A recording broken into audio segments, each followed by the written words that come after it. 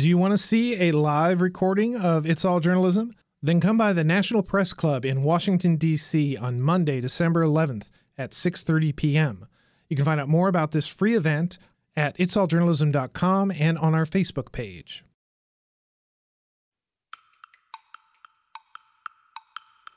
And in that realm, we're looking at things that the audience could type or talk with. So somebody who comes to Quartz or another media organization. But we're also looking at bots that the journalist can type or talk with to help them do their jobs.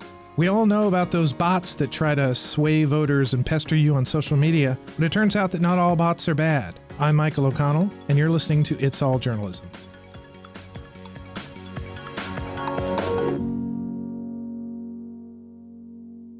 On the phone with me today is John Keefe. He's the head of Quartz Bot Studio. Welcome back to the podcast, John. Thank you. Okay, so when I say welcome back, you were actually on our podcast in the early days, way back in October of 2012. I think it was our 8th episode. Back then, you were at WNYC. What have you been doing with yourself since then? I've been working at Quartz. I moved over to Quartz in March. We're at QZ.com, financial news website for folks who aren't familiar with us, covering the global economy. And I am working in the bot studio. Quartz has a bot studio. We're doing research and experiments on bots. And it's kind of an extension of the experimentation that Quartz has been doing for a while. And they had an opening to do that kind of work. And I thought I couldn't pass that up. Okay, so let me ask you a dumb question to start with. What is a bot, and how are people using them in newsrooms? So we define a bot in a couple of different ways. One way, and probably the big focus of what we've been focusing on, is software that you can talk to. So that would be chat bots, things you can type with, but also voice bots like Alexa and Google Home, things you actually speak to. And then also the artificial intelligence and code that sort of go behind that. So that's kind of what we've been exploring. There are also other, obviously, different definitions of bots in this world, including things that will do tasks for you, automation. Of course, we've been talking about bots like Twitter bots and Facebook bots and the run-up to last year's election. So there's a lot of different ways you can define bots. But for us, we're really exploring bots you can talk with or type with. And in that realm, we're looking at things that the audience could type or talk with. So somebody who comes to Quartz or another media organization. But we're also looking at bots that the journalist can type or talk with to help them do their jobs. Okay, so, I have an Alexa, so I kind of know how to deal with that and, trying to get to speak to it in a way that's going to give me information that I want. So when you say, here's something that journalists are going to be able to talk to or type with, how is this going to help me in my journalism, in my reporting, in my data gathering? Yeah, so that's a really good question. We have started out looking at ways that we could help journalists here at Quartz. And a lot of journalists around the country, in the U.S. and certainly here at Quartz, use Slack. And Slack is a platform you can have. It's almost like different chat rooms. They're channels where you can talk to a colleague and work on stories, work on beats all together. And it turns out that Slack is also a really great platform for building bots. So a person on your team could actually be a bot. Slack comes with a very simple Slack bot that will offer to remind you about things and can be really helpful for things like that. And so we started looking into what could we do in Slack in the Quartz newsroom to make things easier for our journalists. What would they like to be able to do in Slack, mainly because they live there pretty much all day anyway. And then we thought, okay, if we can come up with a few things that would be super useful, wouldn't that be great to share with other journalists? So actually last week at the Online News Association meeting, we announced that we had released this thing called Quartz Bot. And Quartz Bot is a little bot with a duck icon that lives in your Slack team. And the idea is to bring some more tools specifically for journalists right into Slack. And initially, QuackBot is pretty simple. We really wanted to work on getting it operational and making sure that it was secure. We're teaming up with Document Cloud to host and manage the bot itself. So when you sign up or when your organization signs up, you actually sign up through your Document Cloud account. But then the bot itself can do right now 4 very simple things, including take a screenshot of a website. It will also scan a web page for cliches.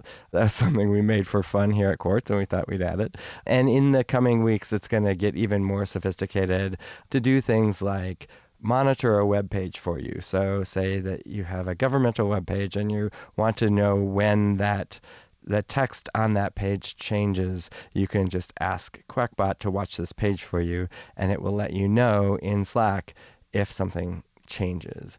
That's actually a really great example because there are really good tools for doing that online, including Klaxon from the Marshall Project and others. So there are ways that journalists do that now, but we think that bringing that into the Slack platform, bringing other tools into the Slack platform so journalists everywhere without any coding knowledge whatsoever can use them is kind of a cool way to go. Yeah, and we use Slack here in our office internally. I know there are other newsrooms that set up connections with multiple newsrooms, and journalists can share information. I've heard about the people doing that. But for us, it's been this really remarkable tool that's developed around our workflow and is really useful for us in communicating just where we are in the writing process, who's editing what. It's extremely useful. So for us, that's a natural environment for tools that could come in and help us improve that process or add something different to it. Now, I was looking at this article. I think it was Neiman had done about talking about the work that Quartz Studio was doing. And they mentioned that Keith Collins, who's a tech reporter and developer at Quartz, created a bot called @ActualRansom to help his reporting. Can you talk a little bit about the development of that and what he was using it for? Yeah, so you'll remember a little bit ago there was the WannaCry ransomware malware that went around and knocked out a whole bunch of systems, especially in the UK, but lots of different places.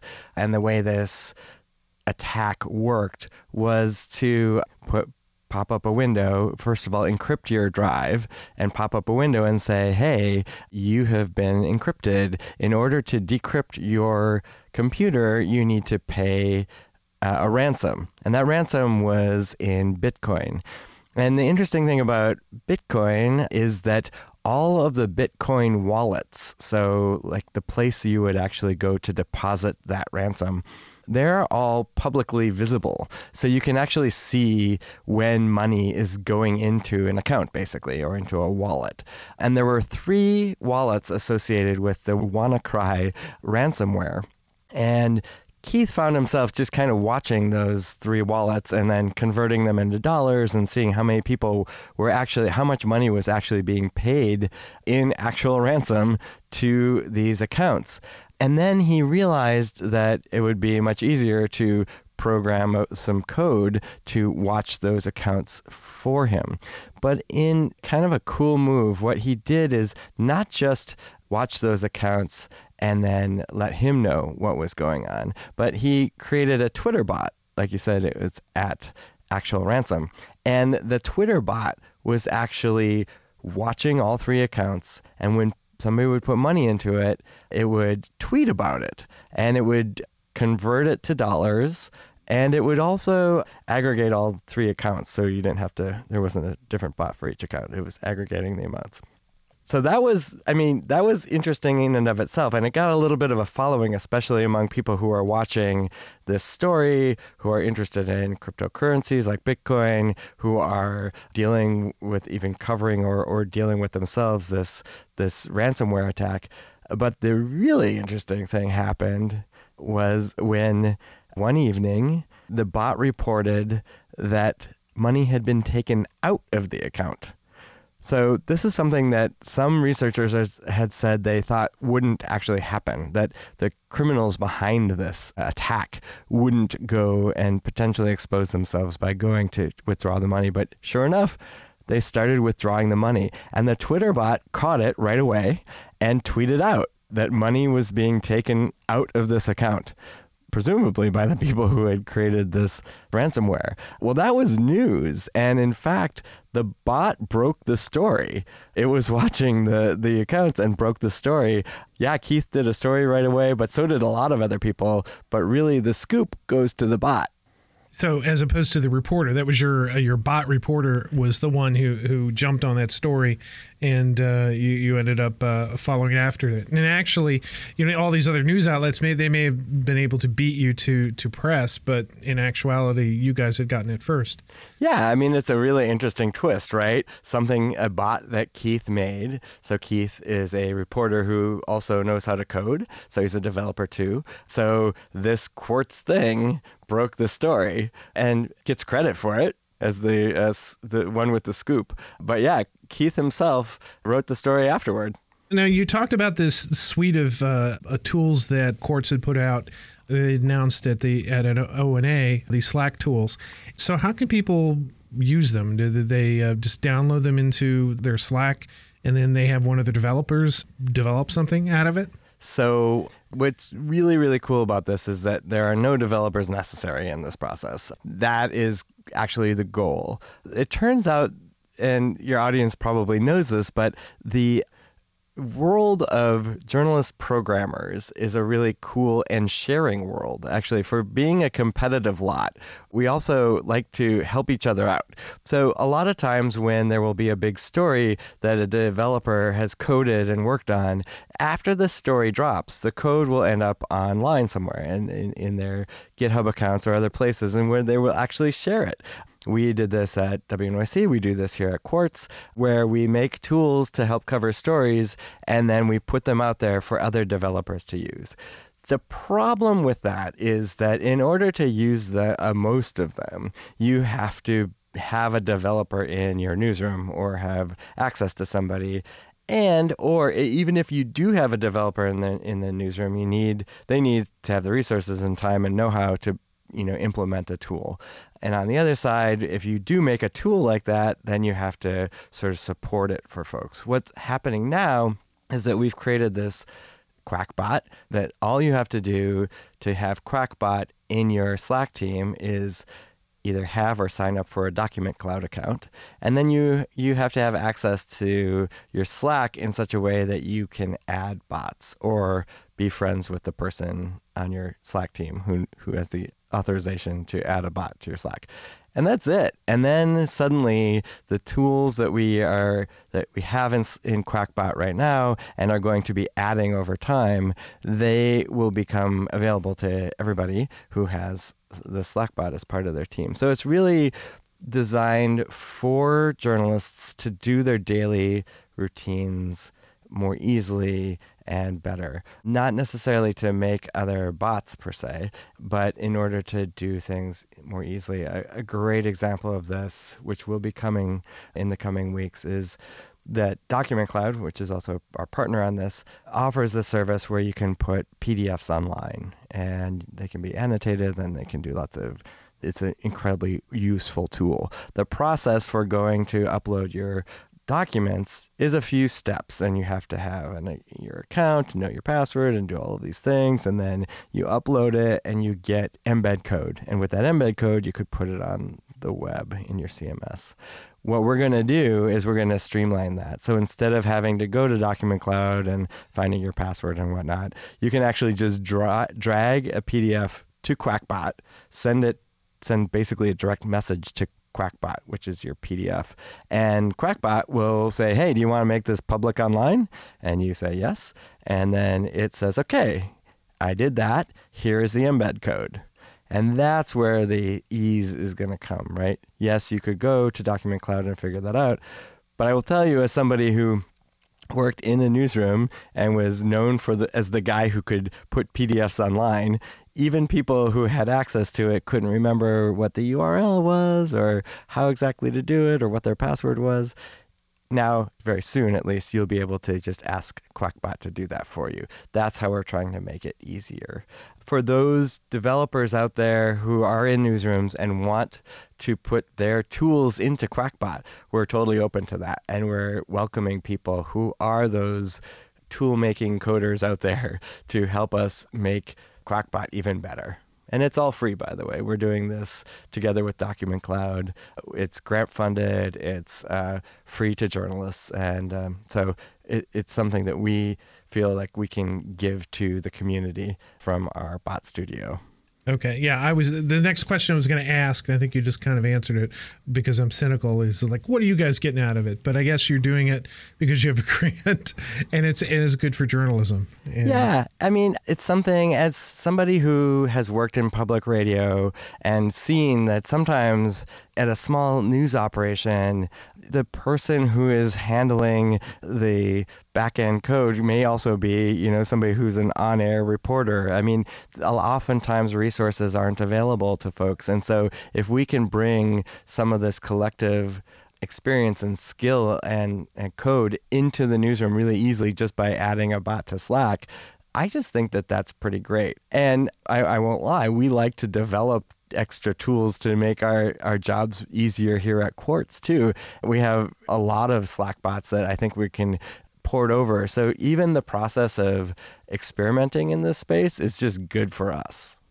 Yeah, I had Zach Seward on the podcast a while back, and one of the things he talked about, one of the things he was actually kind of really proud about Quartz being able to do is to developing these tools and then putting them out there to share them. And that's kind of something they built a reputation around. And then so actually turning around and creating this bot studio seemed like an extension of that, sort of a next step. Yeah, absolutely. And we're doing the same kind of research for outwardly facing bots too. So I consider QuackBot to be sort of an inwardly facing bot because it's by journalists for journalists. But in the realm of putting our bots into things like Facebook Messenger or Alexa or your phone and SMS or in our app, that's another area that we're looking into. And in those areas, in our app, for example, we sell advertising. That's part of the experience. It's an experiment, but it's also something we're looking at as possible other ways to provide news and information to our audience in a way that meets them where they are in the experience of their daily lives. And so along the way, as we're experimenting with that, we're posting what we learn on our blog, which is bots.qz.com. And Emily Withrow, who is our bot editor, and I primarily are posting these findings, the results of our experiments. We're going to be posting about kind of a failure. We had a very interesting sort of internal experiment with an Alexa idea that everybody was really into, but nobody ever thought they would go back to once they had done once. So we'll be writing about that soon and just sharing out what we're learning along the way as we're trying to figure out how to use conversational interfaces for news, for feature stories, and for deeper dives. Yeah, the first time I encountered a bot like this, or one of the ones you described, I was at the Association of Alternative News Media's conference, and there was somebody there who had developed a bot for Facebook Messenger that allowed you to sort of push notifications out through your Facebook Messenger. So if you have a weekly newsletter, you encourage people to join you on Messenger, and then the newsletter would show up there every week. And that's actually what happened. Now I get my AAN newsletter every week. It's pushed out through Facebook Messenger. So it's just a different way. And the advantage of that from a business standpoint is, there's a lot of information you as a business person can get from Facebook Messenger about the people who are following you. Yeah, and the push notification aspect of it is actually really compelling. I subscribe to a couple of news bots on Messenger where I get a morning report, and it comes in and I can take a look at that. I subscribe to another one that is a weather bot. And there are a lot of news organizations playing with this as another way to get their existing content, their articles and videos out to their audiences, which is a completely valid way to go about it. Another way to consider it is to see how we might use the ability to interact with somebody on a chat type level to tell a story or to share an experience or provide some very sort of specific, almost news adventure. And that's the kind of thing we're looking at right now. We're trying to figure out what might work. And we have a couple of plans for projects that we should be rolling out in the next few weeks that are absolutely experiments, but they're going to be public facing and sort of new approaches that could really work nicely or could be completely disastrous. We're not quite sure, but I'm excited for them. It's interesting when you see this sort of technology in the space where you're engaging with your audience, like in Messenger or in Facebook. Like when Facebook Live really launched and became big, I mean, one of the things a lot of newsrooms saw was, here they are creating content and interacting in that space, in a live space. And that really kind of affected the way the story developed. And it's kind of exciting to see things like that as we're sort of exploring these new corners of the internet where we are actually involved in conversations with our audience. I think that's kind of exciting as a news person. Now, where do you see, looking forward, where do you see bots in the newsroom? Where do you anticipate things growing and changing? Yeah, it's a great question. I think that the conversational interface in our lives is not going away and will only get bigger. I also have Alexa at home. I also have 2 kids. And there's no friction between the kids and their use of a device that they talk to. It's fascinating to see them get information, listen to music, play games, all by talking to this puck on the table. And I myself have run into situations where I feel like I should be able to talk to a device. And I was driving and the Google Maps turn-by-turn directions was on my phone, and I didn't quite hear the last direction, and I wanted to say, hey, can you repeat that? Like, what was that? What turn was that? To be able to talk to this information system. So I think conversational interfaces in our lives are only going to get more prominent. As for news, I think we're going to need to be figuring out what that means for us. What situations does a conversational interface work for?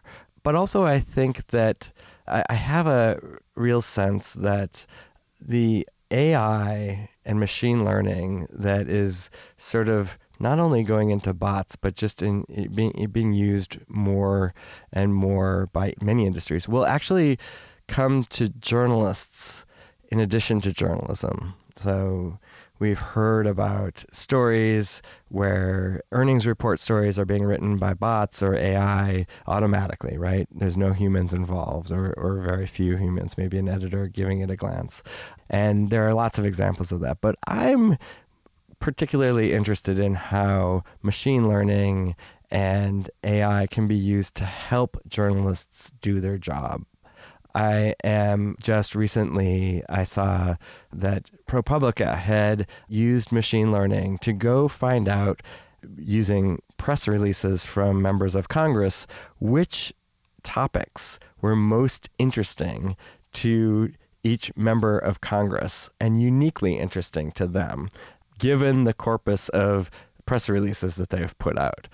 That's interesting because to go as a human and read all of those press releases and try to discern that would be impossible. But using machine learning, you can actually figure that out and you can see some of the interesting angles and maybe help you do stories. So I think this sort of augmentation of journalism using machine learning and AI to sift through the massive data and text that's out there in the world could actually be incredibly useful. Maybe you get an alert in Slack or somewhere that says, hey, something interesting has happened. Go check it out. And then the reporter is off on a story. I think that will be in our not too distant future. And I think it will happen long before this notion that robots will replace us. So at least for a while, maybe we'll get along with them first. Well, anything we can do to help with the rise of the machines and hasten the arrival of Judgment Day so that the Terminators will be here, I'm all for. But no, did you? Now, I know that you gave a presentation on Saturday morning at O&A. Did you get a chance to catch any of Amy Webb's talk about the future of journalism? So unfortunately, I was indeed preparing for my workshop. Amy is a dear friend. I have all of her materials, and I'm slowly getting through them all. So unfortunately, no, but it's usually the highlight of my week or the weekend at O&A. Yeah, no, and I know that they have posted the video, and I've shared the video with some people in my office, and I'll try to include a link with this. And it's pretty interesting because one of the things she talked about was how quickly AI is developing, and devices like Alexa that are the machine learning around conversation, and what that means for newsrooms in 5-10 years. I think we like the mouse and like the keyboard and how we interface right now with our computer and the screen and reading it. I think as we become more comfortable with these devices, with different things, not even just these speakers or computers, but our toaster talking to us, as we become more used to gaining this information and conversing with the machines, and then you add on top of that the speed of machine learning and being able to find some of the information like you're talking about in breaking news, that we'll be conversing with this machinery to tell us a lot of our news, and not even just news, just about everything that we get through the day. I mean, imagine you sort of touched on it, the interface that we have now. If we're able to talk to Google Maps to tell us what turn do I need to go to, or what's going on with traffic down the road, being able to do all of that without ever looking at a screen, without ever actually interfacing with anything but our voice and our ears, I think that's going to be revolutionary and change the way our lives are, the way the internet and digital technology has changed us so far. Yeah, for sure. I think that there are going to be challenges. There are going to be things that we're going to have to think about. I mean, the fact that so many people now get their news not directly from a news website or some other place, but through these other companies like Google and Facebook and Twitter, that is all stuff that needs to be thought through. Or, I mean, people are doing a lot of that thinking now for sure. So then instead, maybe you're going through your TV or the little device on your table.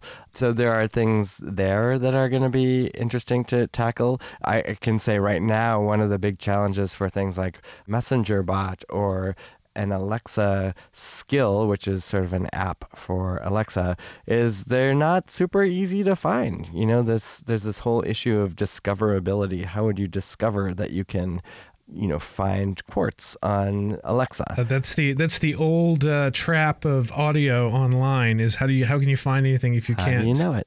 Yeah. If you can't see it with your eyes. Exactly. And so I'm sure that will shake out. I don't think that it's happened yet. And I think that in all of this, and there is a lot of, sort of scary talk about the rise of robots and doing all of our jobs. And I think that that's, in some industries especially, that's absolutely true and is something that we're going to face as a country and a society and a world. But I think what's also interesting is, especially in journalism and in storytelling, is still the role of humans. And I look no further than the Quartz app. So the Quartz app launched a year and a half ago, and it's very much like a robot texting you. It's not your typical news app. You look at little chat bubbles and they come up and you can choose to continue or dig deeper. But it looks like it's like a robot is texting you.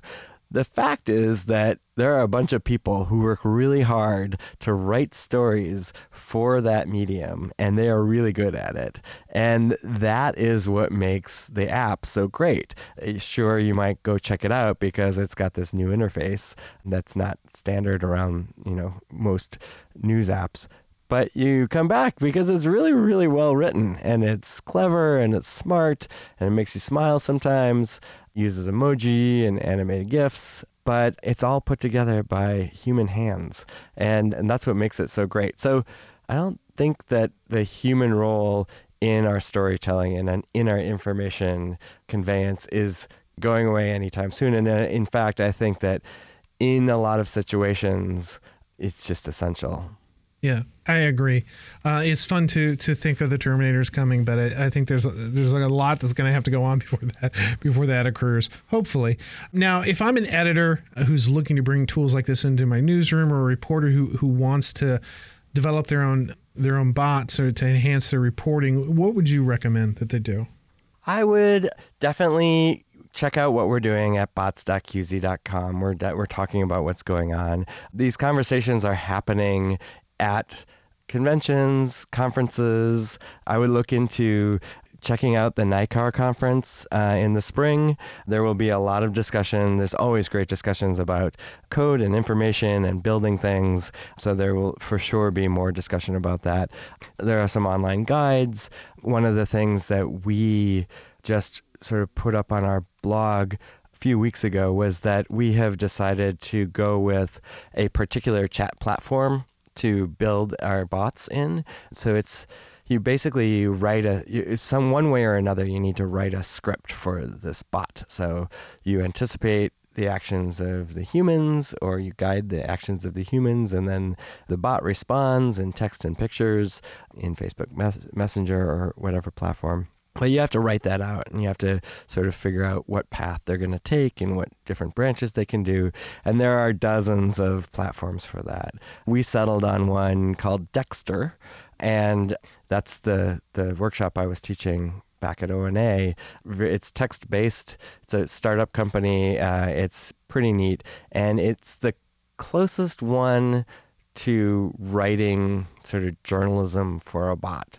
It's a lot of the other tools are very point and click, sort of set it and forget it kind of things. We imagine creating new experiences on some sort of regular basis, and we want to be able to write that out. And Dexter allows us to do that. So that's something you can play with for free at a small scale. Like a lot of these services, once you get into a really big audience, then you end up paying a monthly fee for it. But you can experiment for free for sure and wire that up to Facebook or to SMS or other things. So I mean, that's one way to just start experimenting and trying to think about what's possible. Well, that's great, and this has been a great conversation. Lots of neat things to think about, and I'm really looking forward to see what Quartz brings us next and what you're going to be doing. Thanks for coming on the podcast, John. My pleasure. Thanks for having me. Next time on It's All Journalism. Since then, it's really evolved, and now going on year 5 to a place where it's not only podcasters and independent podcasters, but many professional podcasters and industry professionals. So not even the people talking into the microphones, but your program directors from radio stations that want podcasting, or your people selling ads on podcasts, or your people buying ads on podcasts, and really has become kind of representative of the entire podcast industry and ecosystem. Joining me next week are Dan Franks and Jared Easley, the co-founders of Podcast Movement, the largest professional podcasting conference in America. They offer their insight on where the podcasting industry is heading and share what's in store for next year's Podcast Movement Conference. You've been listening to It's All Journalism, a weekly podcast about digital media. Find out more about us and download past episodes at itsalljournalism.com. You can also find us on Apple Podcasts, Stitcher, SoundCloud, Google Play, and Podcast One. This week's episode was edited by Nicola Grisco. Amber Healy provided our web content. Nick Dupre wrote our theme music, and I'm your host, Michael O'Connell. Hey, have you heard? We're having a live event coming Monday, December 11th at 6:30 p.m. We're hosting a live recording of It's All Journalism at the National Press Club in Washington, D.C. The event is co-sponsored by the Association of Alternative News Media, the National Press Club, and the Online News Association's D.C. Meetup Group. So there are going to be lots of journalists there. We're going to be talking about a very big topic for us, the future of the alternative press. If you happen to be in DC and you want to find out more about that topic, or just come and see us record a podcast, come on by to the National Press Club on Monday, December 11th at 6:30 p.m. You can find out more details about this free event at itsalljournalism.com and on our Facebook page. It's All Journalism is produced in partnership with the Association of Alternative News Media. Thanks for listening.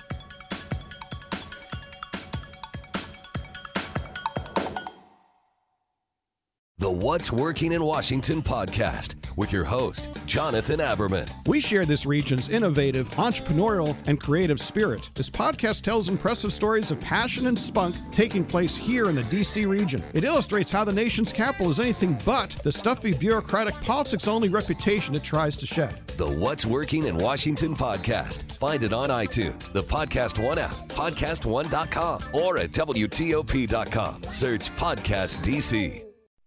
The Target USA podcast with your host, JJ Green. Russia could render huge harm to this country. North Korea's secret missile that could touch the whole of the United States. ISIS. DC is repeatedly mentioned as someplace they would like to see an attack. This is JJ Green. Join me each week for the latest on U.S. and international security on Target USA. The Target USA podcast. Find it on iTunes, the Podcast One app, podcastone.com, or at WTOP.com. Search Podcast DC.